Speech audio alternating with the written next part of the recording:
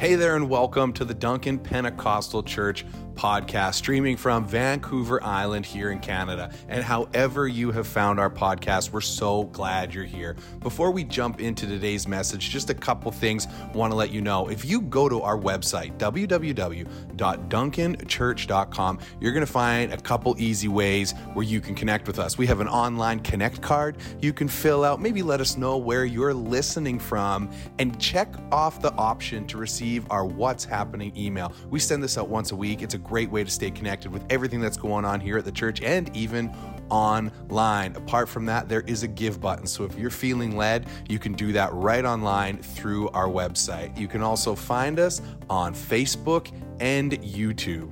We are so glad you're tuning in, and we are believing that God's going to do something special in you through today's message. Enjoy.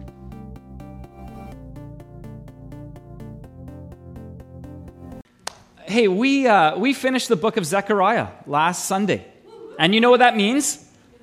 That means a new book. So we are going to be this morning beginning a new book, which we do have a slide for you somewhere here. There you go. Oh, we got to clear the prop off of that one. For some reason, it didn't clear. So anyway, because what's happening? Well, we have a new book. That actually makes sense. But we're starting a new book today. How many of you like kind of action movies, fast-paced kind of stuff? Anyone here? Yeah, you like kind of, how many of you would rather watch the movie than read the book, if you're honest? Yeah, oh yeah, there's some of us, yeah. Megan's really like, oh yeah, definitely. Right, your motto is like less words, more action maybe. Our new book that we're beginning this morning, in this book, in the English Standard Version, which is what we preach from, 35 times the word immediately is used. Other translations, it's used up to about 40 times, depending on the translation. This book was written for ADHD people.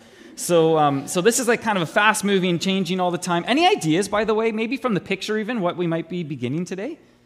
I'll give you a little bit of a heads up. This book, this picture, is actually the Sea of Galilee. And so Dana, when she was in Israel a number of years ago, she took that picture. And so some of you are kind of going, oh, how many of you were here for the Gospel of Matthew? When we went through the Gospel of Matthew, put up your hand. Not a lot of you, which is perfect, because I want you this morning to turn to the Gospel of Matthew. And then I want you to turn to the right to the Gospel of Mark. Because we this morning are beginning the Gospel of Mark. So that's where we'll be this morning. If you'll have Bibles all around you, I'll explain kind of how to get there in a moment. But the Gospel of Mark, who wrote the Gospel of Mark? Any guesses today?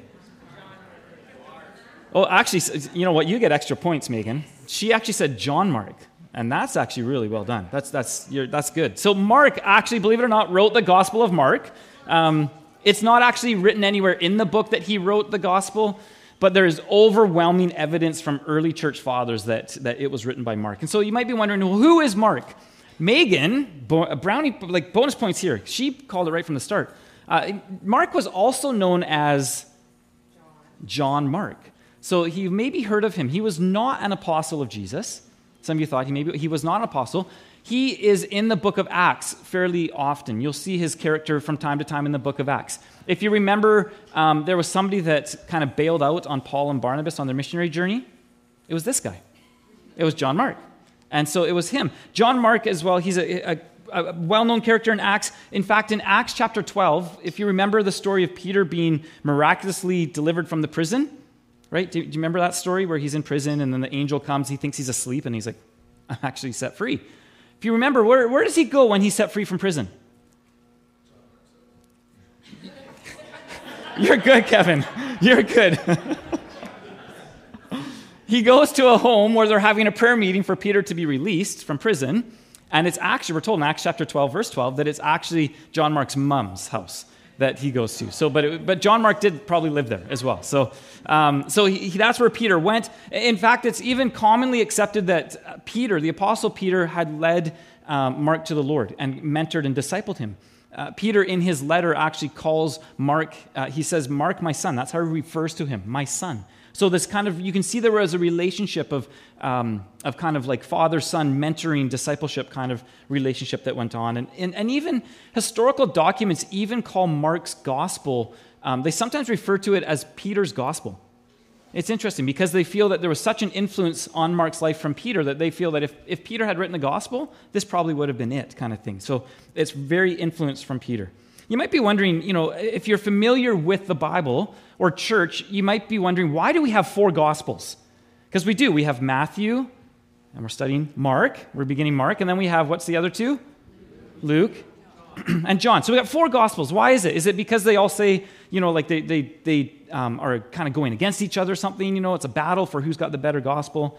It's really because it's 4 different angles or perspectives on one person, on Jesus. Just this last week, how many of you have Instagram? Any of you have Instagram out there? Yeah, so Instagram. I follow different things on Instagram, and one of those is a surfboard company called Channel Islands. And one of their surfers won a contest, and it had this clip of the surfer riding a wave and doing this one move. It was like a 1.5-second long clip. And then it was just a video, and it shows another one, and I'm like, oh, wow. And then another one, I'm like watching, I'm like, it's all the same wave, the same surfer on the same. It was 6 different videos of the identical same move, but from different angles.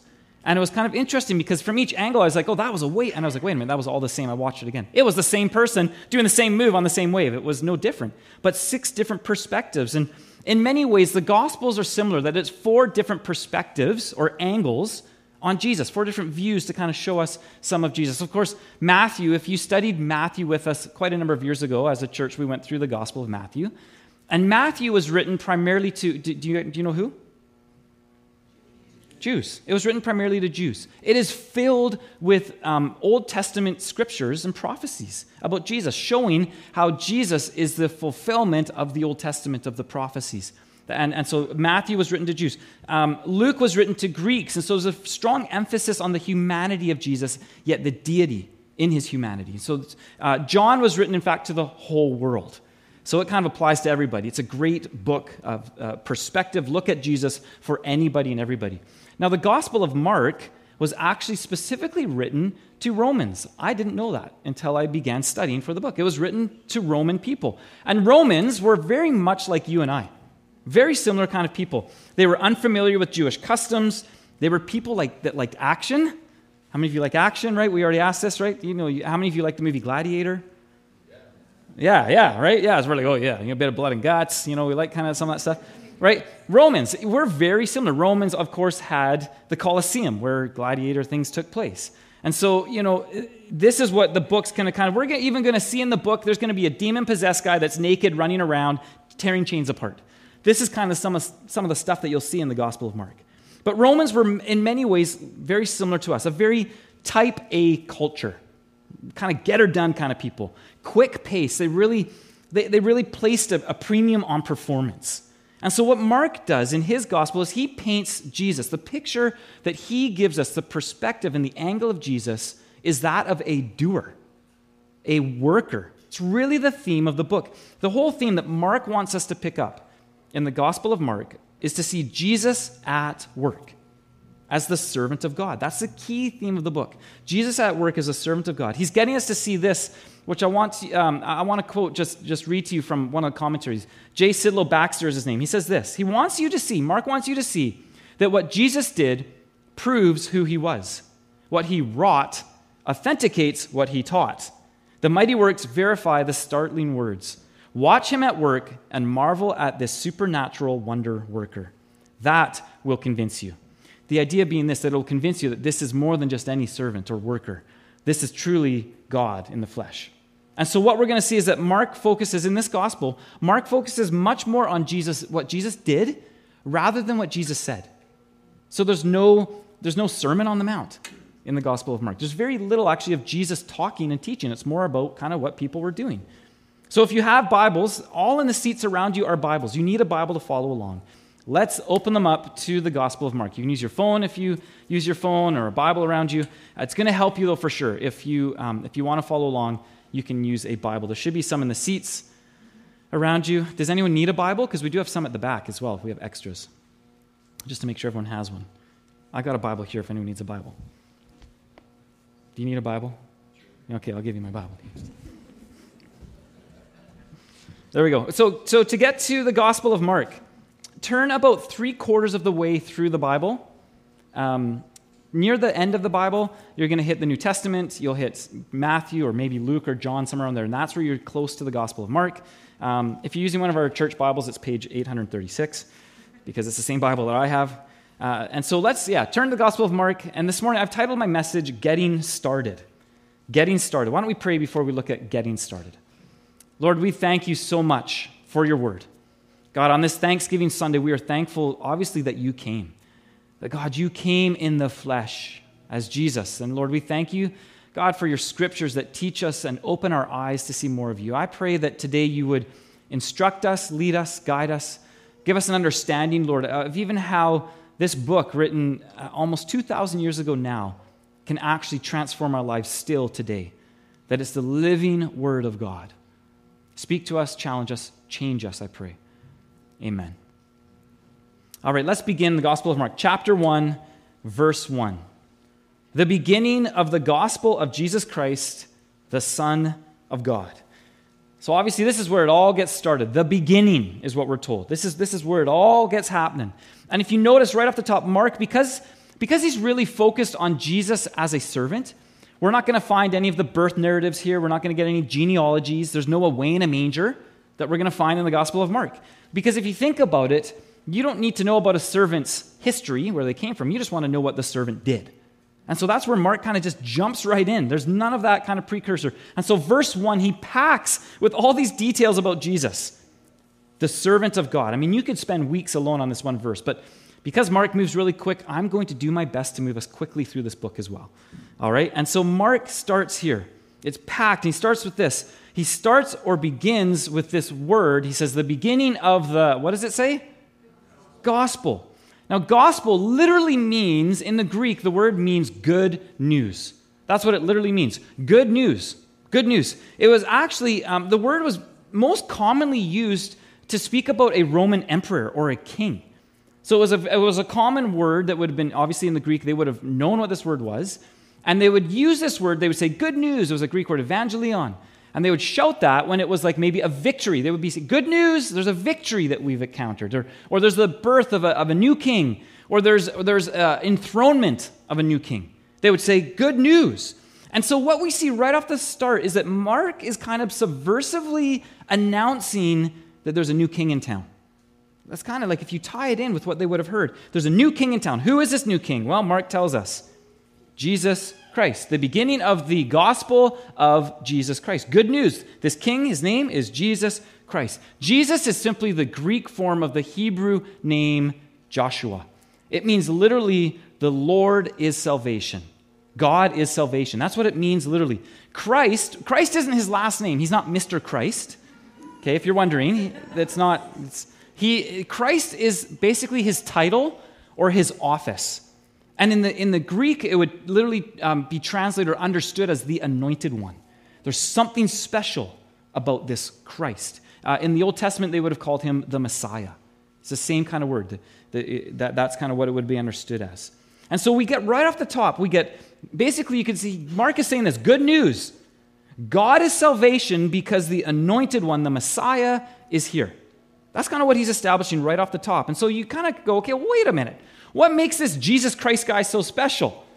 What makes him, the king, this coming king? And what means that he can bring God is salvation and this Messiah stuff?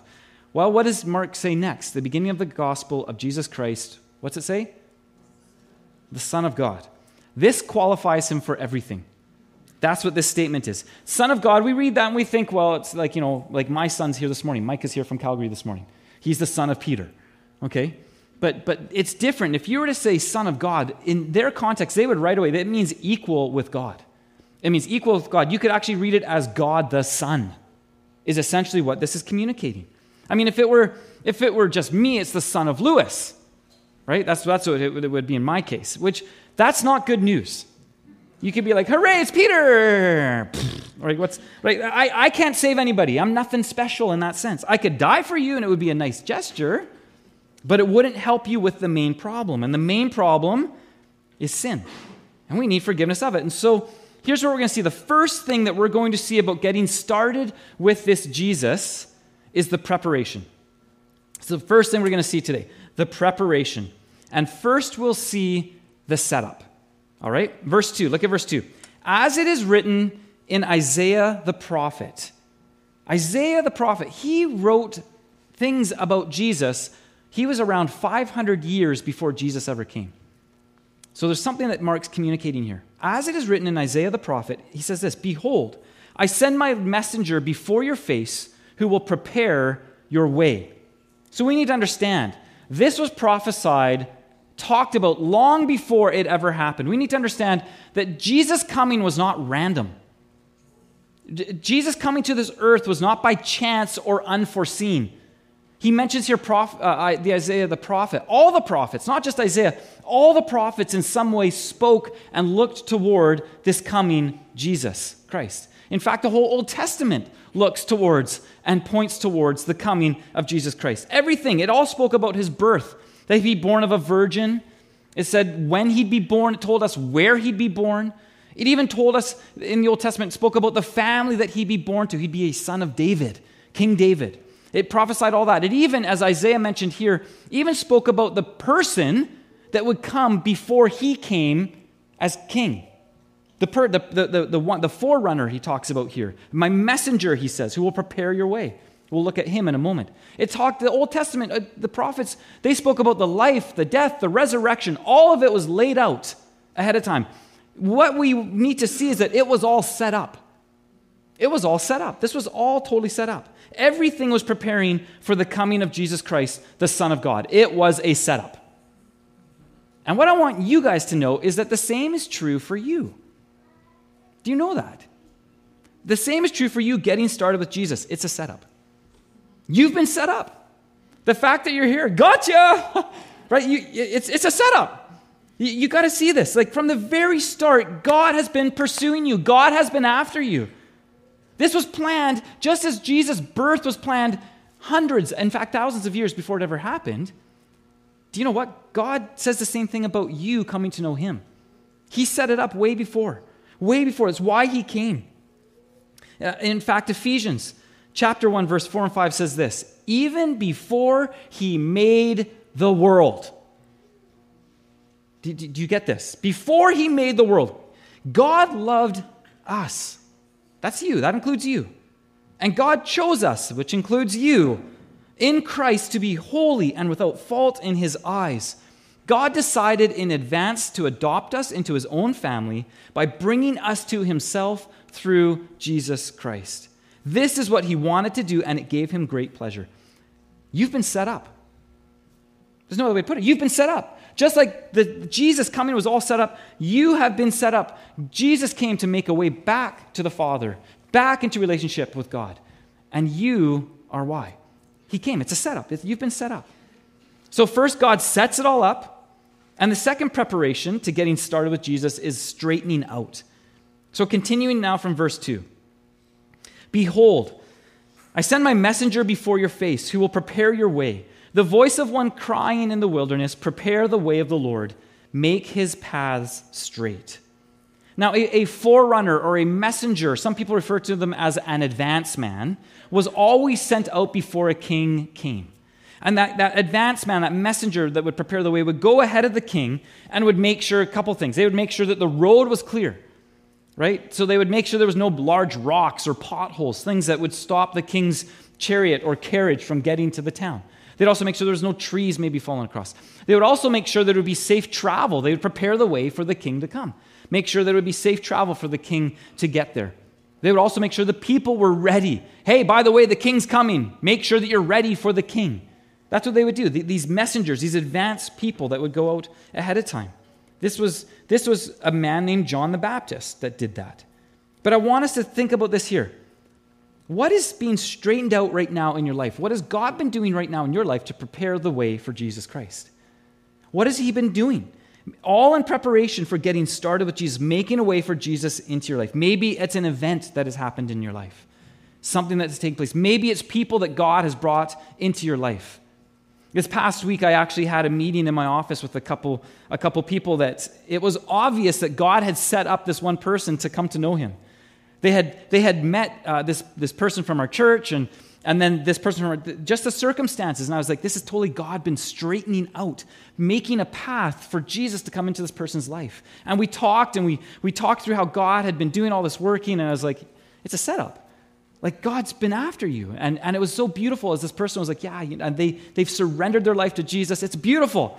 I love it. And it was just such a picture of this, that Jesus has been doing this work, preparing things for him to make a way into their life. Maybe it's trials, maybe it's life circumstances, whatever it might be. But God is using that to straighten out the path for Jesus into your life. Maybe even as a follower of Jesus, already you are a follower, and God is trying to get through in some way. And he's making straight his paths. He's preparing you for a move of Jesus in your life. How is he preparing you? I want you to think about that this morning. So there's a setup, there's a straightening out, and the third preparation needed to get started with Jesus is simple sinners. Simple sinners. I needed an S, so I said simple sinners. We're going to talk about that in a moment. Look at verse 4. John appeared, baptizing in the wilderness and proclaiming a baptism of repentance for the forgiveness of sins. And all the country of Judea and all Jerusalem were going out to him and were being baptized by him in the river Jordan, confessing their sins. So John, this man John, was also known as John the Baptist. Doesn't mean that he went to like the Baptist church down the road. That's not at all what he means. What it means is that he baptized people. Might be easier to think of him as John the Baptizer, perhaps. This was the forerunner, the messenger, the advance man for the king that was coming, for King Jesus. And how did he make a straight path? How did he prepare the way for Jesus to come into people's lives? What did he do? He ultimately opened people's eyes to sin. That's what he did. He said, listen, you've got a problem in your life. It's called sin. You see, the primary enemy that King Jesus would battle was going to be that of sin. That's why he was coming to battle. And sin it's the great enemy that separates all of us from God. And you know, the first step ever in battling an enemy is, first of all, it's basically recognizing who the enemy is, right? You got to know who you're fighting. And sin, we need to understand, sin is all of our enemies. Sin is all of our greatest enemies. You know, and sometimes, you know, I'll talk to people and they think, well, I'm doing pretty good. I'm doing pretty good. And we set up in our mind something like a morality ladder. It's like a ladder of morality. It's like God's at the very top and the worst person ever is at the very bottom. And we kind of set God at the top, and then we kind of go, okay, well, you know, underneath God, I'd put maybe Mother Teresa. She's a pretty fantastic person. You know, she's pretty close maybe in her morality towards God. And you know, there's other people. And then we kind of place ourselves somewhere on that ladder, and we go, well, I'm pretty good. I'm not as bad as so-and-so. So I put myself maybe about here on the ladder. And we create in our mind a bit of an idea of, well, this good enough kind of line, this morality ladder line. And the question needs to be asked, well, where's the line of good enough where they make it but they don't? Do you know what I'm saying? What says, well, I'm better than so-and-so? Where's the good enough line? Well, the good enough line is told to us in Romans chapter 3. Verse 23, the New Living Translation puts it this way. It says, for everyone, so who? Oh, shoot. Everyone has sinned. We all, how many? All. We all fall short of God's glorious standard. Think of God's glory. God's glory is perfect, is it not? Is there anything about God that is not perfect? No. God's glory, there's nothing lacking. It's perfection. And so his glorious standard, the ladder of morality, if you want to use that idea, is perfection. And it says here in the Bible that everyone has sinned. We all fall short of that standard that he set. And so notice, to prepare for King Jesus, what did John the Baptizer do? He pointed out their sin, and then he called them to do three things. That text told us three things that he called them to do: repentance, baptism, and confession. That's what was happening. Repentance, literally in the Greek, the word literally means a change of mind, to change your mind. Because when you change your thinking about something or change your mind about something, what it does is it automatically changes your behavior. And so he says that's where it's got to start. You change how you think about sin, how it relates to your life, how it affects your life, and it will change the way you live. The second thing he told them to do was baptism. And we know what baptism is, but it was slightly different. John's baptism was slightly different than what we would consider to be Christian baptism or the baptism of Jesus. You see, John's baptism was really preparatory. In other words, it was preparing people. It was a baptism of repentance, we're told. And so it showed a person's desire to repent or to change their sin.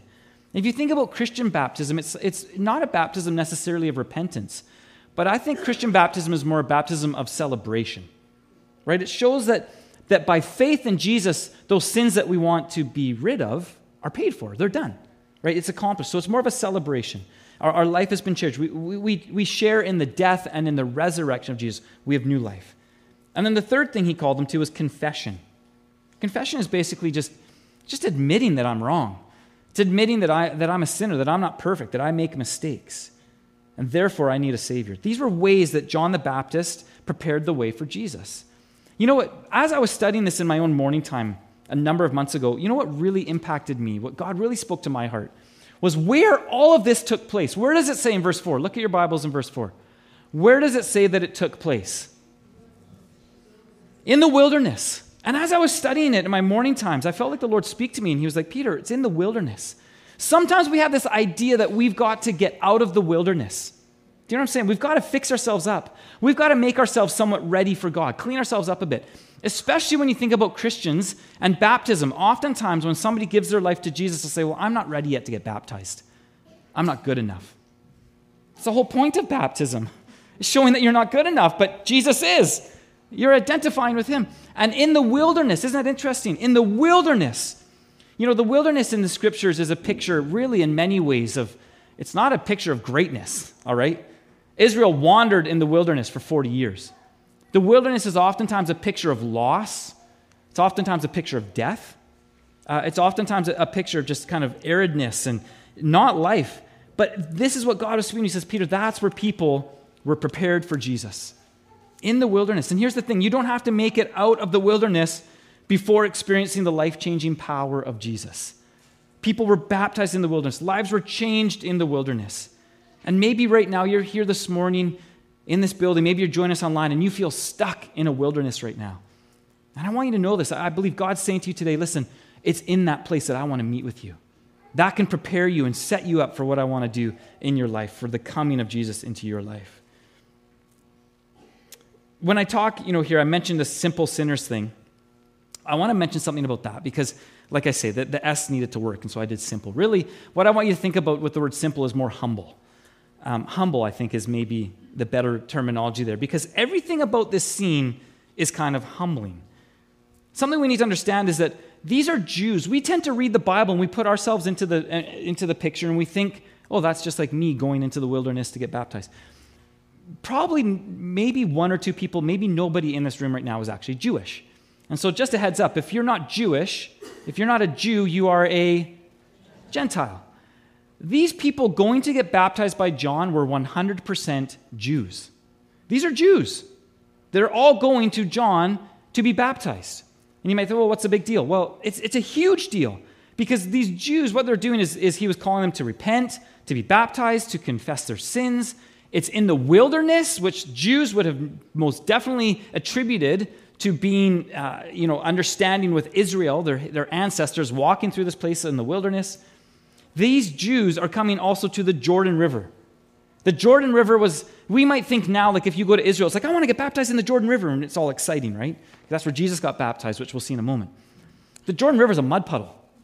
It's nothing nice. Like, we've got the Cowichan. They have the Jordan. The only time the Jordan is really nice is when it's at flood stage. You can't really baptize people in the Jordan at flood stage. It's like, I baptize you. Oh, man, we lost another one. Right? It's like, who's next? Who wants to come? Right? Like, it's raging. And that's the only time that the Jordan is kind of something special. It's kind of just a mud puddle. But do you know what was the most humbling part about what's going on here? Is that baptism wasn't new or unfamiliar to a Jew. It wasn't. We think, oh, this was a new thing. It wasn't new. In fact, baptism to a Jew, there was other times and circumstances where a person would have been completely dunked under the water even and brought up out of the water. Do you know, though, who this was reserved for? Any guesses? Anybody? It was reserved for Gentiles. So a Gentile that wanted to become a Jew had to go through certain rites. If you're a man, you had to be circumcised, and there'd be other things you'd have to do. The final step for a Gentile to become a Jew was baptism. That's what they would do. That's what they would practice. The rabbis and says they would practice this act of baptism. This is extremely humbling for a Jew to now be associating themselves as a Gentile in a sense. Recognizing and realizing I'm not right with God.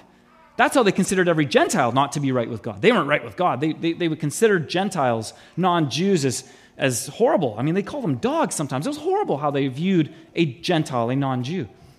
But here, these Jews are basically associating themselves basically with Gentiles. They're essentially saying, I'm as bad as a Gentile. I mean, this is as humbling as it could be. But they're going, you know what, I'm not right with God, so I'll do whatever is necessary to prepare for this king that's going to come. Even more humbling, even you think about John, this character. I mean, look at verse 6. It describes him. Now, John was clothed with camel's hair. How many of you, anybody here worn camel's hair? I imagine it's pretty itchy. It stinks. Camels don't smell good. So he's wearing this horrible outfit, and he has a leather belt around his waist, so he's kind of got the 80s look going on. He probably had teased hair because it was like matted and, it looked very 80s. And he ate locusts and wild honey. So if you really want to get a picture of this John guy, picture some crazy weirdo. Seriously. I mean, he's a full-on hippie of his day in a sense. I mean, he'd probably be really cool and trendy today, let's be honest. It'd be like, that guy's awesome. But this guy was a weirdo in their day. And he also, we're told what he ate. You know what he ate was a poor person's diet. That's what a poor person would have had to eat. Locusts and wild honey. Locusts and wild honey. Now, locusts, of course, they were kosher, so it's a good thing. If you're wondering if you maybe adhere to a very Jewish strict diet, you can eat locusts. You're free to eat locusts because they are safe. They're allowable by the Jewish law, so feel free. I was actually going to order some. I looked on Amazon. All I could find was this, though. I have a picture. This was all I could find. I so badly wanted to get locusts for all of us this morning to give it a try. The locust is just a large grasshopper, but all of them are, so you can see that one there, it says for reptiles and birds. And then the other ones I found are for turtles and for chickens, and I'm like, I shouldn't feed this to our people. I don't know if... Don't show them the can. Yeah, I guess that's the trick, hey? Just put the locusts on the seat. And the wild honey, I can only imagine was probably to help wash the locusts down. I don't know. I mean, it's like a spoonful of sugar, right? A spoonful of honey helps the locusts go down. I don't know. Just the picture here, though. This guy is it's a humbling scene. Everything about this. And this John the Baptist guy, I mean, sometimes, when we get baptized by someone, it's kind of like, well, I want so-and-so to baptize me. This isn't someone that you'd probably look at and be like, I want that guy to baptize me. This is not a Billy Graham. But even, strange as this guy John was, and as humble and as low as he was, you know what he said? He said he needed to be lower still. Other Gospels tell us that he said that Jesus needs to increase, I need to decrease. Here in Mark's Gospel, in verse 7, it says that he preached. And this is what he said. He said, after me, obviously talking about Jesus, comes he who is mightier than I, the strap of whose sandals I am not worthy to stoop down and untie. You see, in ancient Israel, a disciple performed many menial tasks for their master, for their teacher. All kinds of things that they would be required or expected to do. But do you know what? The one task that a disciple was never expected to do was to untie the sandals of their master or their teacher. That was reserved for slaves. And John is saying here, I'm not even worthy of that, of the lowest kind of service for this king. I can't even do that. He goes on in verse 8, he says, I have baptized you with water, but he will baptize you with the Holy Spirit. John's baptism was a baptism of repentance. You know what? John's baptism really just showed or brought the desire to change. And do you know what he says? He says, that's all my baptism can do. This baptism of the one that's coming, Jesus, he will baptize you with the Holy Spirit. Mine can bring the desire to change. But he talks about how Jesus will bring the power to change. It'll be a different baptism. And he just elevates and lifts Jesus up. And let me just say this morning. If you're here, if you're joining us online and you want to get started with Jesus, you need to understand this. It's all a setup. You've been set up. God's working. He's chasing you down. He's after you. Before the creation of the world, he loved you. He chose you. He came for you. And so I want you to think this morning, what has he been straightening out in your life? What has he been making a clear path, preparing the way for Jesus into your life?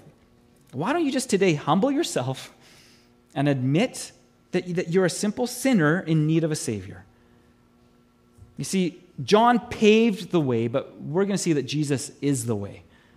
As we see, secondly, the process now to getting started with Jesus. So first we saw the preparation, now we see the process. And the first thing we see is that we must believe. So the focus now shifts from John onto Jesus. Look at verse 9. In those days, Jesus came from Nazareth of Galilee and was baptized by John in the Jordan. Now you might be wondering, like, why did Jesus need to get baptized? Do you wonder that? I mean, John's baptism specifically was a baptism of repentance. What did Jesus need to repent of? Nothing. He was perfect. He was without sin. So why did he need to be baptized? There's really two key reasons. And the first was this, is to be identified with sinful humanity, with sinful man. You see, as the servant king, he wouldn't make his subjects do something that he wouldn't do himself. And so what did Jesus do? He came fully as man, human, baby and all. Right? He went through the toddler years. He went through the teenage years, through puberty, through pimples. He went through it all. He did it all. The works. I mean, if I were God, how many of you are like, if I were God, I would just be like, just I don't know, not beam me up, Scotty, because I'm going down. But you know, it's like, just make me get me past all that awkward stage. Put me into 22. Like, let me be 22 and start it, get through all that stuff. But no, not Jesus. He wanted to identify with sinful humanity in every way as the servant king. And so you know why he came as a baby? Because he came as a human, because he walked through it. He can look at every single one of us now in the eye, on the face of this earth, and he can tell every single one of us, I know what you've gone through. I know what you've gone through. I was raised just like you. I've been through the same struggles. I've been through the same temptations that you have faced. I identify with you. In fact, we're going to see next week, we're going to look at the temptation of Christ. You know what we're going to see is that his temptations were far worse than what we would even face. We'll talk about that next week. But he'll say that. He says, I identify with you. Even when he hung on that cross, the Bible's clear. He didn't deserve it. He didn't have to even hang on that cross. He could have, at a moment's notice, said, I'm done with this. Get me out of here. And he could have called thousands upon thousands of angels to set him free from that cross. But he hung on that cross. Why? To identify with sinful humanity, to identify with us. He was perfect, but he took the wrath and the judgment of God that we deserved in our place. And so Jesus is doing here what is consistent with all of his ministry. He's basically saying this. He's saying, basically, are sinners baptized? Then I want to get baptized too. Because I want to identify with sinners. Even though I'm not one, I want to identify with them. And so baptism now for us, obviously, is a picture or a symbol of us identifying with him. That's what baptism is now for. We're identifying with Jesus, that by believing in him, that by having faith in him, we now share in his death and in his resurrection. Romans 6, verses 3-5, it makes it so clear. It says this, or have you forgotten that when we were joined with Christ Jesus in baptism, we joined him in his death? For we died and were buried with Christ by baptism. And just as Christ was raised from the dead by the glorious power of the Father, now we also may live new lives, since we have been united with him in his death. We will also be raised to life as he was. Do you see how baptism now is just a picture of us identifying with him? He identified with us, and now he says, now this is how you can identify with me. Baptism is one of those ways, the symbols that we have new life in him, forgiveness of sins. Our old life is dead, buried with him in the grave, and when we come up out of that water, we're raised. It's a symbol of us being raised to new life in Jesus. Now, the second key reason that Jesus was baptized is found in the next verses. This is where we see, secondly, in the process that we must be empowered. So first of all, we need to believe, and then we be empowered. Verse 10. And when he came up out of the water, immediately he saw the heavens being torn open, and the Spirit descending on him like a dove. And a voice came from heaven, you are my beloved Son. With you I am well pleased. So he was baptized to be identified with sinful humanity, right? That was the thing we just talked all about. But you know what? He was also baptized not just to be identified with sinful humanity, but also here it shows us to be identified to sinful humanity. Do you catch the difference here? Think about it. Think about those that were present at the baptism, because there was many that were going out. We're told all people all over from Judea, right? And what was the other area? I don't know, somewhere else. What was it? Nazareth? Is that what it says? I don't think it was. I think Jesus came from Nazareth. Anyway, all these Jews are going out they're from very Jewish towns and areas. That's the point. All these Jews are out there. They're getting baptized. And then what happens here? Then they see Jesus get baptized. And what happens? Hey, wait a minute. That didn't happen when I was baptized. Billy, did that happen to you? That didn't happen to me. No. Right? What do you This is what God's doing here. He's identifying with sinners, but he's also identifying to the sinners, who he is. Do you see what's happening? Literally to the point where the heavens are torn open, and the Spirit of God descends on him in the form of a dove. And then we hear this audible voice. They'll be like, who's this guy? What is going on here, right? They're seeing these things happen. And they go, who is this? And there's a voice. I'll tell you who it is, basically. Right? That's basically what's happening. This is my beloved Son. With him I'm well pleased. Actually, I think it says very. No, just well. Right? With him I am well pleased. And so he's identified to them. Do you see what's happening here? God's identifying. But I want us to notice specifically, this is what I want us to really look at here, is what happens with Jesus' baptism in verse 10. He's baptized, he's brought up out of the water, and what takes place? It says that the heavens were torn open and the Spirit descended on him. Jesus, we need to understand this. Jesus began his ministry baptized in water and baptized in the Holy Spirit. He came to earth, he emptied himself of his privileges of being God. So he was fully God still. He didn't empty his godliness out of his life, but he set aside his right to be God. Because we sometimes think that, oh, he's God. He can do all that thing. No, he laid that aside. He laid all that aside. He was still fully God, but he was fully man, and he laid aside the deity, the privileges of being God. He needed the anointing and the empowering of the Holy Spirit to carry out his ministry. I'm not sure why or how we would ever think that we can do this life without the empowering of the Holy Spirit in our lives. God wants to give you a new life, but he also wants to give you the power to live that new life. He wants to give you both. It's called the Holy Spirit, his Spirit empowering you, and you just need to ask. Say, God, I can't do this. I can't do this. I need your power. And he says, good. Thanks for asking. I'm going to give you my Spirit to walk in the power. You see, the picture we have here, these heavens being torn open over Jesus at his baptism, it's true for us as well. You see, when we put our faith in Jesus, when we believe upon him, do you know what it does? It opens up the heavens over our lives. That's the picture that we have here. We get baptized as well. It creates an open heaven over your life. How many of you want to live under an open heaven? When you give your life to Jesus, when you put your faith in Jesus, when you believe in him, it opens heaven over your life. The power and the anointing of God will rest upon your life. If you put your faith, if you ask, if you look to him, God's power is there. So be empowered. So believe, be empowered, and finally we see here we are beloved in the process. Look at verse 11 again. And a voice came from heaven. You are my beloved Son. With you I am well pleased. Take note of when God the Father speaks this over Jesus. When is it? When does God say this over Jesus? What has just taken place? Baptism. And what has Jesus done so far in his public ministry? Nothing. Zero. He's done squat. No, he hasn't even done a squat. He's done nothing for God. He's done zero. He's done nothing for his public ministry. He hasn't done anything. He's just getting started. That's what baptism is a picture of. It's your start. It's the starting point. He's 30 years old at this point, and he hasn't done any there's been no miracles done. There's been nothing. In the same way, baptism for us is a picture of our start, of our walk with Jesus. You get saved, the Bible says, then you get baptized. It's a picture of our beginning. And what have you done for Jesus at the beginning of your baptism? What have you done for Jesus when you're baptized? Squat. You haven't even done squat, Kevin. Done nothing. You've done nothing. Do you see the picture here? And what does God say? God says, you are my beloved Son. You are my beloved daughter. I am pleased with you. And we might think God would never say that to me. God would never say that to me. We have this picture where God's probably more like up in heaven with his arms folded, and he's kind of got this scowl, and he's kind of looking at us, tapping his foot. One more time. You do that one more time.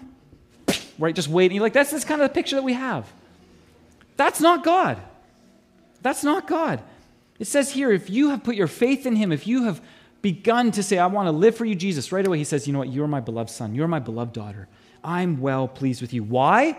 Because you're so great? No. It's because we find our identity in Jesus Christ. We are identified with him. Because Jesus is beloved, you are beloved. Because God is well pleased with Jesus, God is well pleased with you. If we are in Christ, we have all those things. In fact, Romans chapter 1, verse 7, Paul's writing to the Christians, to the church in Rome.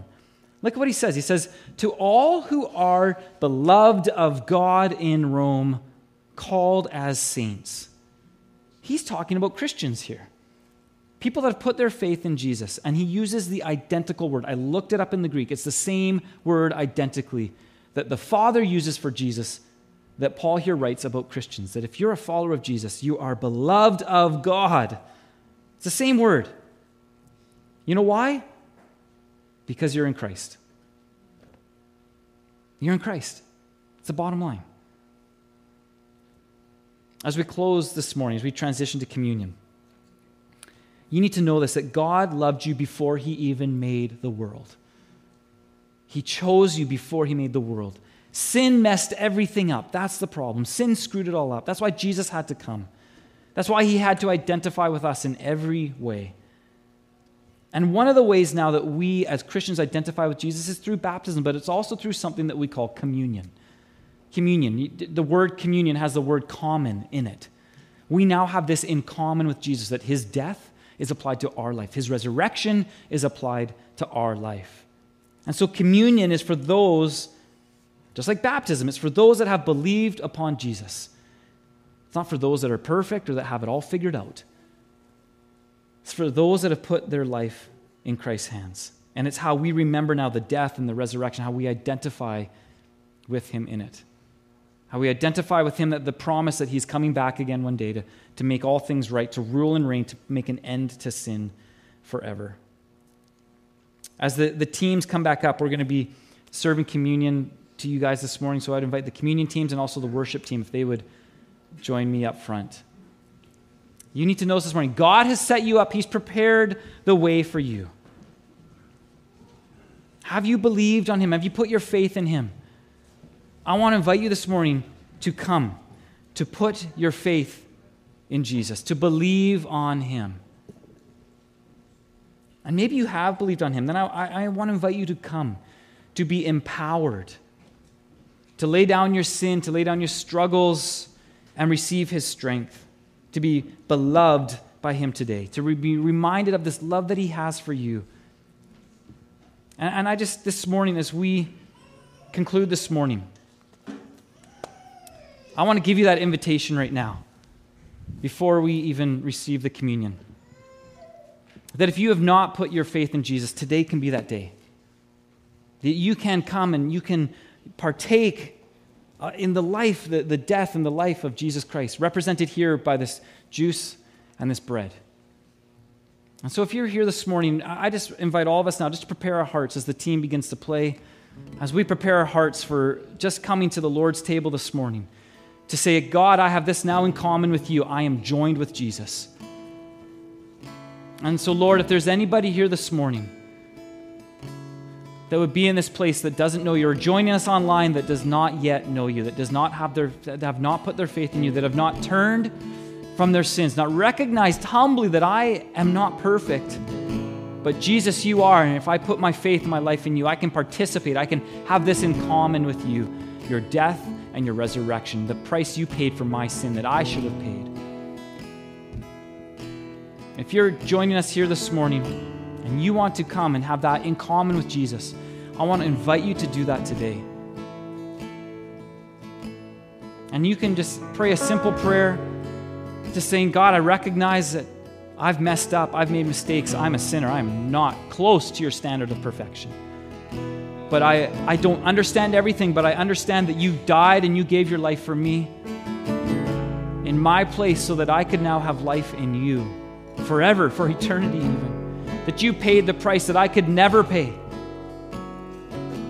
And you can just pray something along those lines and saying, Jesus, I just choose to trust and to believe you. to put my hope and my life in you.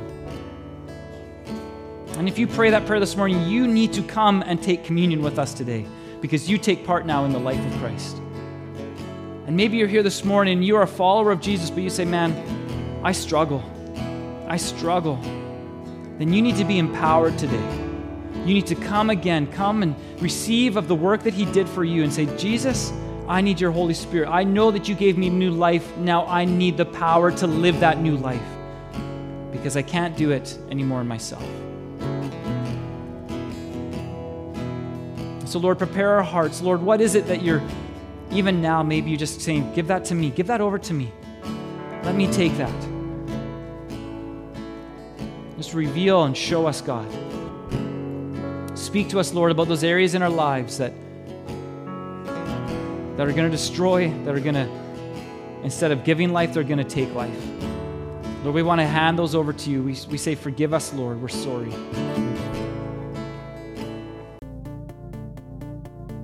Thanks for listening to the podcast from Duncan Pentecostal Church, located here in Duncan, British Columbia on beautiful Vancouver Island. At DPC, we believe in teaching the whole Bible to build whole believers who can impact the whole world.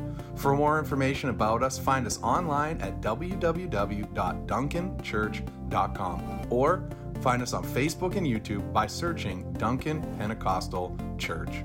Have a great day.